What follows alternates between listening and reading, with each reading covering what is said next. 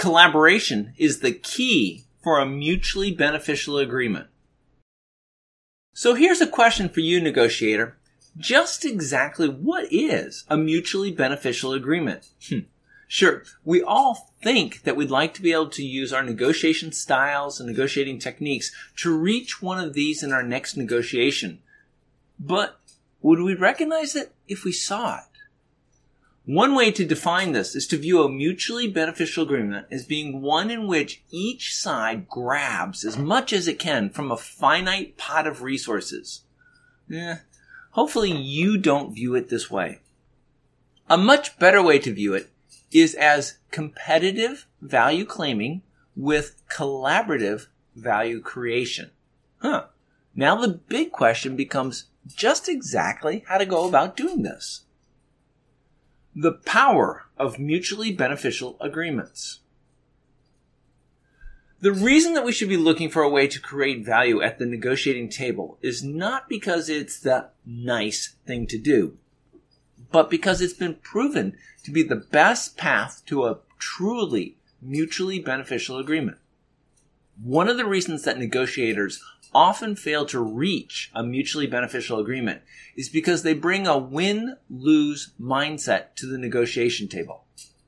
It is true that in a small number of deals and disputes, negotiators have no choice but to haggle over just one issue, and that's usually price. However, in most business negotiations, many more issues beyond price are involved.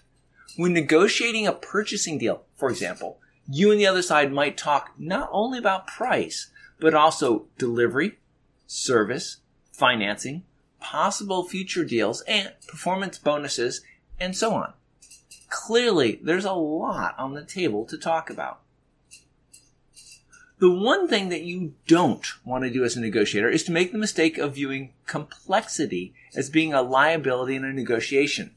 It turns out, somewhat surprisingly, that the exact opposite is true. You can find yourself in a good position when there is more than one thing to be negotiated. When multiple issues are on the negotiation table, this will provide you with the ability to brainstorm mutually beneficial trade-offs with the other side. The power here is that through trade-offs, you can achieve more than you would have if you had simply compromised on each issue. In the process, you increase your odds of reaching a mutually beneficial agreement. As an example of what a negotiation in which a mutually beneficial agreement could be reached, think of a negotiation in which getting a supplier to deliver to you what you need when you need it is critical to you.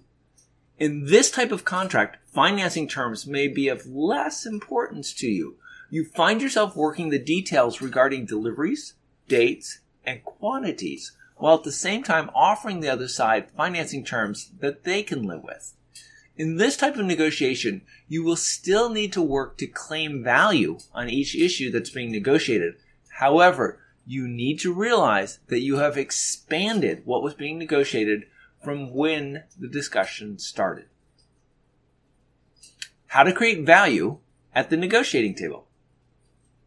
As negotiators, we're faced with a fundamental problem. How can we create value at the negotiating table? The reason that we want to do this is because it will provide us with a path that will allow us to get to the mutually beneficial agreement. It turns out that the first step in this process is to share information with the other side. Negotiators often fear that they'll give away too much if they express their true preferences on various issues. What we need to understand is that expressing preferences isn't the same thing as giving away your bottom line. If you had an issue with the last deal that you negotiated as it was being implemented, then this is something that you're going to want to bring up during your current negotiations in order to ensure that the same situation is not repeated. In order to make progress towards reaching a mutually beneficial agreement, you're going to have to take on the responsibility of asking questions of the other side. For some negotiators, this can be a difficult thing to do. It's hard because they tend to view a negotiation as simply being an opportunity to persuade the other side to do what you want them to do. If you allow this to be your mindset, then you'll be so focused on your talking points that you're not going to be listening close enough to what the other side has to say. However, If you listen actively and ask lots of questions, then this will help you to collect the information that you need to develop a mutually beneficial agreement. If you really want a mutually beneficial agreement, then you're going to have to change your negotiating style. You're going to have to learn how to make multiple equivalent simultaneous offers, MESO. As negotiators, we all tend to present one offer at a time. If the offer that we've made is rejected, we learn very little new information that would help us to move forward. A better approach is to craft 3 offers that are different across the issues, but equally appealing to you. The other party may reject all 3 of the offers, but is likely to communicate to you which one they like the best, and this will put you back on a track towards a mutually beneficial agreement. What all of this means for you. In every principled negotiation that we participate in, we'd all like to be able to walk away from the negotiations with as much as we could get. However, it turns out that it actually makes more sense to engage in some competitive value claiming with collaborative value creation. The trick is to understand how to go about doing this. It can be hard to achieve collaborative value creation at the negotiating table if we bring a win-lose mindset to the negotiating table.